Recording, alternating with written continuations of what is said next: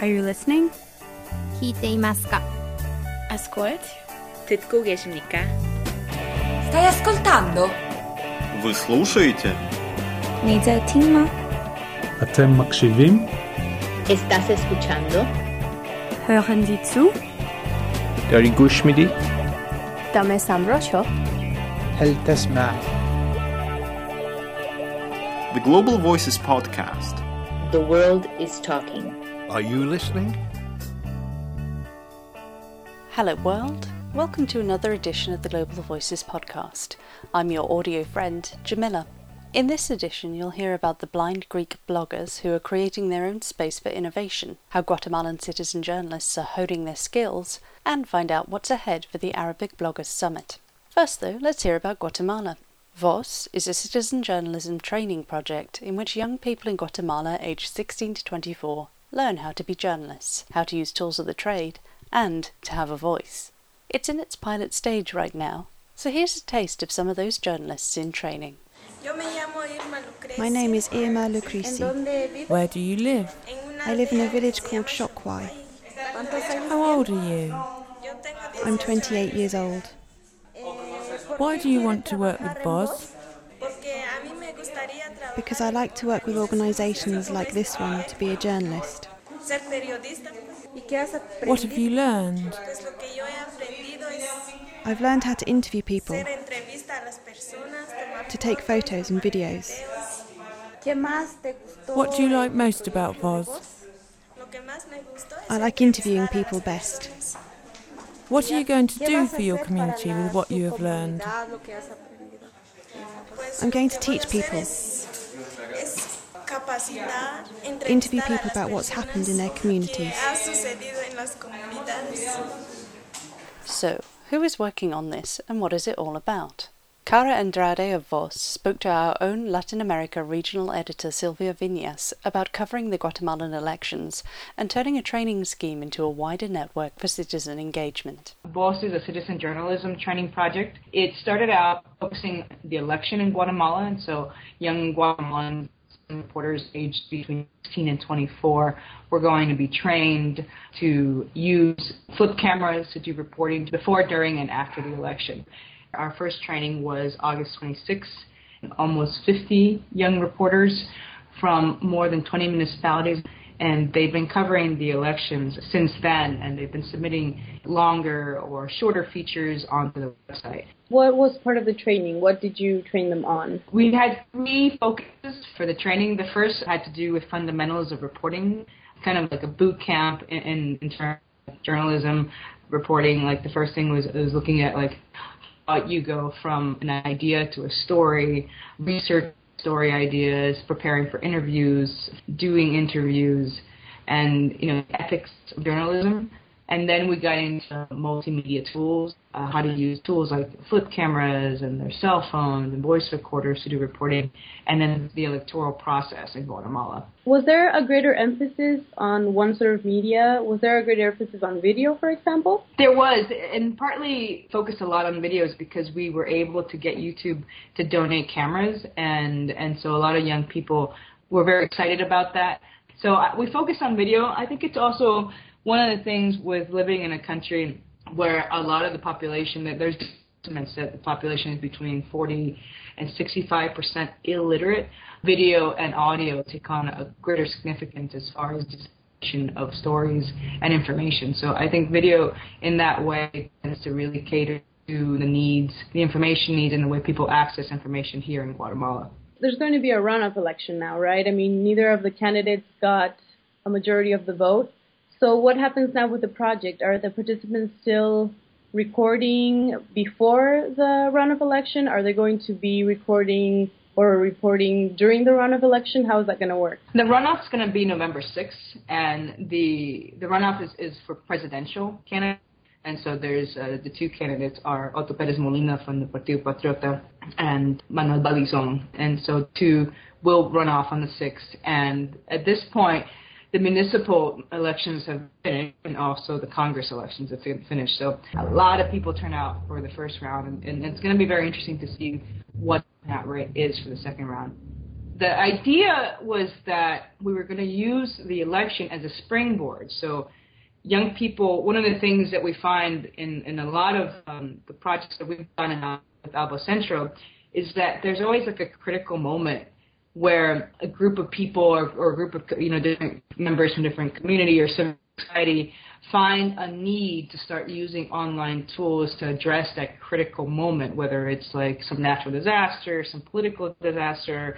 There's this need that surges. And so what happened with Voz was that we were working with a lot of young people, and they said that they wanted a project where they felt that they could set their own terms for expression and civic engagement. And so that's what came about.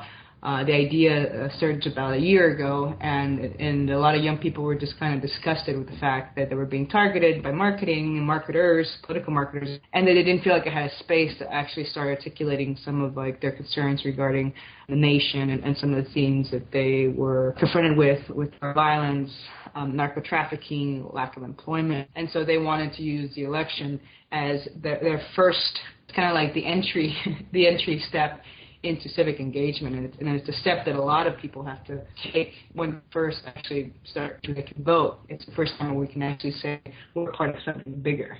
So they're going to be kind of like watchdogs once the runoff is over. Now that the municipal elections are over, they're still going to continue reporting. That's essentially the idea, right? I mean, in many ways, what we're looking at doing is setting up a nonprofit that is going to be focused upon creating a network of young journalists who are trained within Guatemala and the larger Central America region to do very local reporting and more investigations.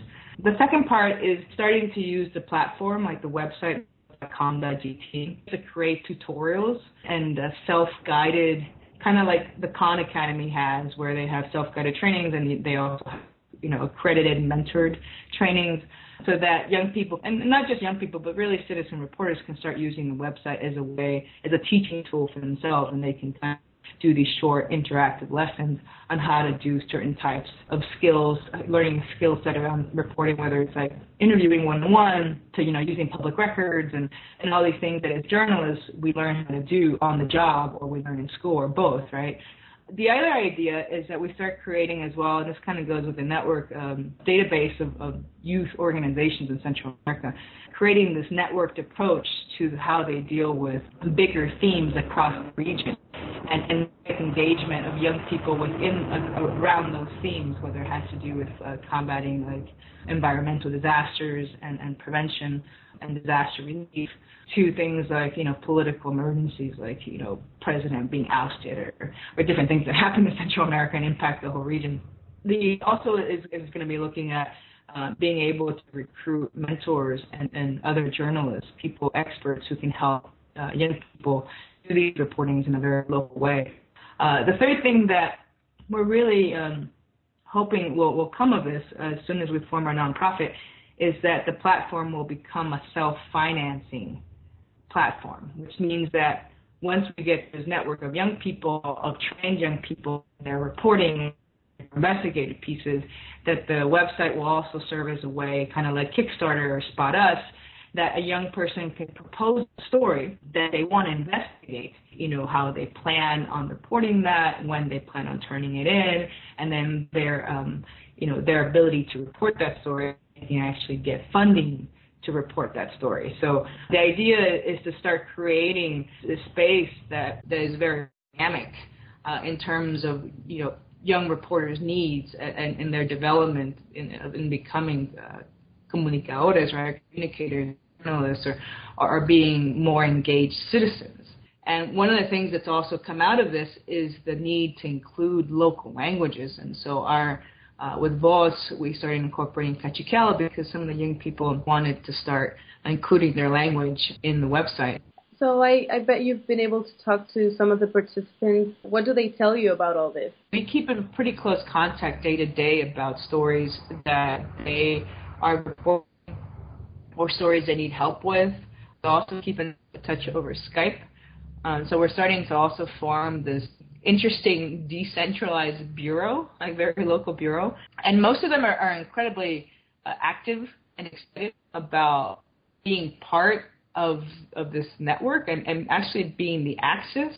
Like they're kind of like the core at this point. And one of the things that they were to do with the participation in the training in Guatemala City was that they had to go to their communities and replicate what they learned by doing the training within their communities to another group of young people.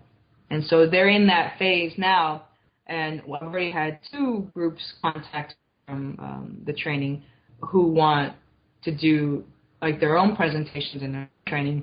And then what we do as a core team is then I go in with 2 of the reporters, and then I add on to the training that they do. If you'd like to check out the VOS website and more, you can find the links at globalvoicesonline.org. Do you know about the Technology for Transparency Network? The Technology for Transparency Network is a participatory research and mapping project. The aim is to gain a better understanding of the current state of online technology projects that increase transparency, government accountability and civic engagement in Latin America, Sub-Saharan Africa, Southeast Asia, South Asia, China and Central and Eastern Europe. The project is co-founded by Open Society Institute's Information Programme and OMedia Network's Media, Market and Transparency Initiative. Find out more at globalvoicesonline.org. Another initiative now, and here's a clue to get you thinking about a different way of understanding the web. You will hear screen reader Joss reading the name of the blog in Greek, Ραντεβού στα τυφλά, in English, Blind Dates, and reading the URL of the blog. Ραντεβού στα τυφλά. Blind Dates http://blinddates.wordpress.com/. That's a screen reader. It's the type of technology that our partially sighted and blind friends might use to find their way online. Alexia Kalati is in Thessaloniki in Greece. She works as a press officer with a youth NGO and also organises the Blind Dates project. This is a group blog and web radio show created by blind people in Thessaloniki in northern Greece. Alexia explained how this came about. The idea came on my mind when it was announced that Thessaloniki School for the Blind is about to close 1 year ago. Media have covered the story very slightly, and I understood that people who were directly involved, the students, couldn't say their opinion. So I decided to implement this project in Rising Voices to create a blog where people can express their opinion and empower in general the blind community. How does it work? I'm not alone, of course, thank God.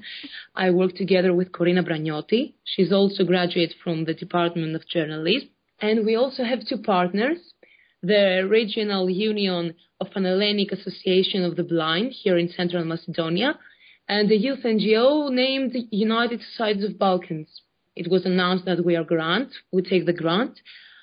We've made an open call. Participants replied. We've gathered a group of participants, mostly young, aged between 18 to 30. And then we started organizing workshops about journalism techniques, web radio techniques, blogging, social media. We've created the blog, and now we're about to create the web radio. That's fantastic. And so what is different when it comes to a support website and, of course, web radio for blind people? Thanks to technology, there are some screen readers. They provide some text-to-speech capabilities, so people can navigate to the web and read the blogs, read the site, write, comment, do whatever they want. So there isn't any serious problem about either blogging or doing a radio program on the web. The problem comes when there are pages with many graphics and it's difficult for the screen reader to read the text. The serious problem is Facebook and other social media, because blind people work with screen readers and keyboard shortcuts. And Facebook is not very friendly. It's too complicated.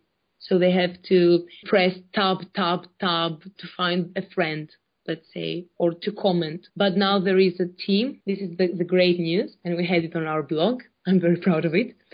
There is a university team from Greek people who tried to set up a friendlier edition of Facebook only for visually impaired people. Because imagine a 19-year-old child talking with his friends, and they talk about Facebook, and I'll posted this to me. I have a friend request and they cannot participate in the online community. What is being generated on the site then? Is it site specifically for the blind community? So are they adding their own material, which in a way would probably be much better for them than it would be for, say, you or I? I think that this is our special characteristic. There are some website associations for blind people in Greece, but they are not addressed to the rest of society. So for me, it's like the same thing, because we want the blind community to be integrated in the local society. So we've created this group blog where blind people can express their opinions, can express their problems, and they try to approach the rest of society. Like we have a category, a special category in the blog, learn how visually impaired person do blah, blah, blah. And people like that. I understand also that you have some very creative people to work with as well. So it's not a matter of just people leaving comments, but making music. Yeah, we have one of our participants, is a hip-hop singer.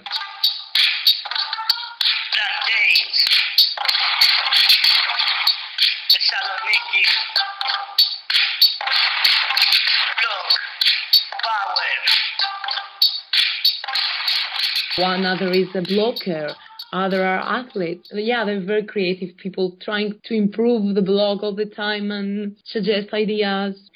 Blog and radio could be the basis for other things. Does it also provide more support in the way that they will then also find a community there that understands the daily issues that they may be facing? They're a bit embarrassed to write about the everyday problems. But now an issue has occurred. Our state tried to close the school of phone operators here in Thessaloniki. To be a phone operator is one of the main jobs visually impaired people do in Greece. And so through the blog, we have uploaded posts about it, articles about it. And it was like, we are here, can you support us? This day, when we uploaded the articles about the closure of the school phone operators, we had 50, 60 visitors. It's the beginning of the blog. I cannot expect miracles, but it's a good beginning. Because the economy across Europe is quite difficult, as you mentioned, the jobs for phone operators and the closure also of a school for the blind, is that part of the broader European economic story? Is it hitting visually impaired communities a lot harder? Of course, every sensitive social group is hit by the financial crisis, especially in Greece. But I think that maybe in the other European countries, rights of these groups are more secured than in Greece. Maybe some of decisions made here with the pretext of financial crisis are against our constitution, but they are done. I think that in the other countries, it's more friendly, their policies. Do you know about Global Voices Lingua? Project Lingua amplifies Global Voices stories in languages other than English with the help of volunteer translators. It opens the line of communication with non-English speaking bloggers and readers of Global Voices by translating content into other languages. Find out more at globalvoicesonline.com/lingua.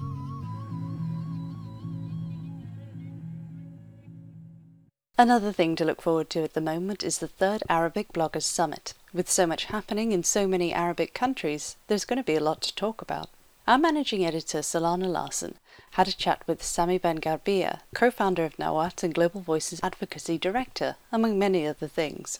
They discussed what they plan to get up to at the summit. The third Arab Bloggers Conference will be held in Tunis between the 3rd and the 6th. The first day will be an open day, and we will invite speakers from our community, from this network of bloggers, and from abroad as well, to talk about the role of the internet in the Arab world before, during, and after what is being called the Arab Spring, what role the internet does and has in those events. The attendees will be selected from the network of Global Voice, the Middle East and North Africa team, some members of the Rising Voices project, authors in Global Voice Advocacy, and also from the main website Global Voices, like the regional editor Amira, etc. And from the Arab world, I won't call them most prominent bloggers, but They are one of the most active in the field of using citizen media, trying to understand new information technology and to adapt it for all kinds of causes, environment, politics, reform, arts, music, etc. Why is it so important for bloggers to meet face-to-face? Most of what they do is online and they're working in entirely different countries, different contexts. What do you hope that they will get out of the meeting? Well, the most important thing, and this is what we've noticed after the first and the second Arab bloggers meetings that were held in Beirut back in 2009 and 7 and 8, that the network has added a human layer to the already existing online relationship. It's not only usernames and names and sometimes pseudonyms that are interacting online, but they get to know each other personally. They become friends and they share their own experience, how they use new information technology, what are their success stories, their failures, and how they can help each other in improving the Arab content online, in translating tools, extension of Firefox, traduction of blogging platform like WordPress, etc. And also understanding the use of those tools and technology to monitor the governments and to monitor the political establishment and to put for change and to be fully involved in this wave of what we hope is change in the Arab world. With all the uprisings we've seen across the Arab world, how do you think that it will affect the mood and the content of the meeting? What are some of the issues you think will be discussed this year that wouldn't have been topics in previous years? The role of the social web in the transition period, I think, won't be a dominant theme because many other Arab countries didn't go through the same experience as Tunisia and Egypt or Libya and Syria, and we don't want to impose any kind of theme or topic to the entire event.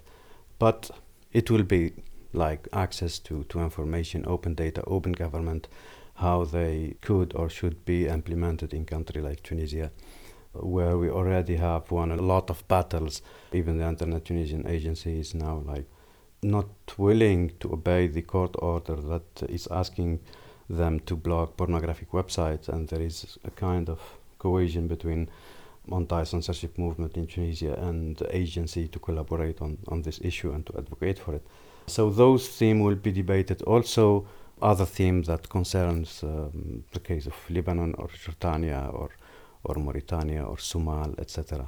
As someone from inside the Global Voices network, I can't help noticing that the previous Arab Bloggers Summit happened just a couple of months before social media became a very important factor in the uprisings in Tunisia and Egypt and elsewhere as well. Is it completely crazy to think or suggest that the Arab Bloggers Summit might have had an impact on what happened? No, not directly, no. I think what happened, this revolutionary process in Tunisia and Lebanon has its own local and very deep causes that helped create this momentum for change. The internet activism has played a major role in it. I mean, in first politicizing the internet sphere in Tunisia and Egypt that were actually shaped and channeled through the activism that we've seen in Tunisia and in Egypt. And if you take the anti-torture movement in Egypt, that started with people like Wael Abbas publishing videos on YouTube. His YouTube account has been cancelled. So you got that very rich experience that not only is dealing with change inside the country, but is dealing with the effect of how company own the content and how company can cancel your account without your, so the entire debate around internet freedom is being lived and experienced by activists and grassroots activists. And the field like anti-torture movement in Egypt, which galvanized the masses in 25th of January for the case of We Are All Khaled Said. It was a campaign that was going on for years, but it culminated in mixing the power that Facebook made available for activists. But the background, the context, the sphere was already worked by years of campaigning and advocacy and blog posts and videos And you find the same in Tunisia, where anti-corruption movement, transparency movement online, the use of new information technology to showcase human rights abuses and to showcase the corrupted government and establishment in Tunisia is also to be found in the momentum of the Tunisian revolution. And you find also the battle for internet and free speech. And Ben Ali in his last speech was promising to open the internet. He knew that one of the grievances was censorship, and censorship movement in Tunisia as a grassroots movement, not related to any political party or civil society NGO, has managed to organize the first flash mobs in Tunisia against online censorship in the street, using many tactics and tools, and they managed to broaden the audience of those who were fighting against censorship. It wasn't only activists, hardcore activists who were there from the beginning, from 2000 and so forth, but artists, musicians, singers. The society itself reacted positively with the anti-censorship battle. And that network in Tunisia, they played a good role in organizing a lot of activities on the ground, breaking the wall of fear that started through campaigns, through cartoons and satire. And you find both in Tunisia and Egypt. So the network that was there in the two other Arab bloggers meeting, they were very important in the case of Tunisia and Egypt, and especially Tunisia, to translate tweets, some articles, to write first-hand articles, to help host content, to raise awareness, to share links about Mirror website that were hosting the videos about the event in Tunisia. And they were very vocal in the media. They've gone through a lot of interviews with big media, and they were among this network of people who were attending and will attend this event. I mean, in the past couple of months, we've been interviewed, both of us, all of us from the network, about the role of social media in the Arab Spring and all these conferences. You know, what effect does social media have? It's the question on everybody's mind. And I think a lot of us are quite cautious in overstating the claims of what social media can or can't do. But wouldn't you say that the level of ambition among bloggers has grown? Do you think that they feel more empowered now, seeing what's happened, even in those countries that still haven't seen regime change or even protests on a bigger scale? I don't think not only the bloggers. I mean, when you watch videos coming from what is happening around the Arab world, and you hear some people who are taking the video, like recording, and their friends like insisting on the fact that you will publish this on Facebook, you will publish this on the internet. They are aware why they are using the camera and what they will be doing with the content. They know the power of that internet. Why? Simply because it happened a lot of time, or many times, and maybe the most used video in Al Jazeera during the Tunisian uprising were coming from Facebook and from blogs aggregator who are curating, translating, and putting the content available online. Because it was very hard, very difficult to navigate Facebook to find the content as an international journalist who do not speak Arabic and do not, even if you are Arabic and don't understand the Tunisian dialect, which is written sometime in Latin characters with Arabic words and with street language. It is very hard to understand, it is very hard to access it, because you need to identify where it is, so you need to know the pages, the activists, the names, and to know all that, and to do your fact-checking, you need to be Tunisians. This is a crucial requirement. And those people were checking the content on Facebook, putting it out, and Al Jazeera used that accuration that is done. So the role of those activists is maybe understanding the gaps that exist between mainstream media in case of they cannot send their foreign correspondent, which was the case in Tunisia, how they use the content that is user-generated. So this is, I think, the role of social media in the front of the media coverage, in the front of the organization and mobilization. It was an entire other battle, sometimes organized by people who are not involved in the street, the diaspora, the role of the exiled internet in Tunisia. And that front played on the media, international coverage, getting the information into Tunisia and out of Tunisia, and the others are into organizing the people to demonstrate in the street or to alert them about incident, etc. Well, that brings us to the end of another edition of the Global Voices podcast. If you'd like more information about everyone here, then take a visit to our website, globalvoicesonline.org. The Global Voices podcast. The world is talking. I hope you've been listening. Thanks for listening. Follow us on Twitter @Global Voices. You can follow Global Voices stories on Facebook too.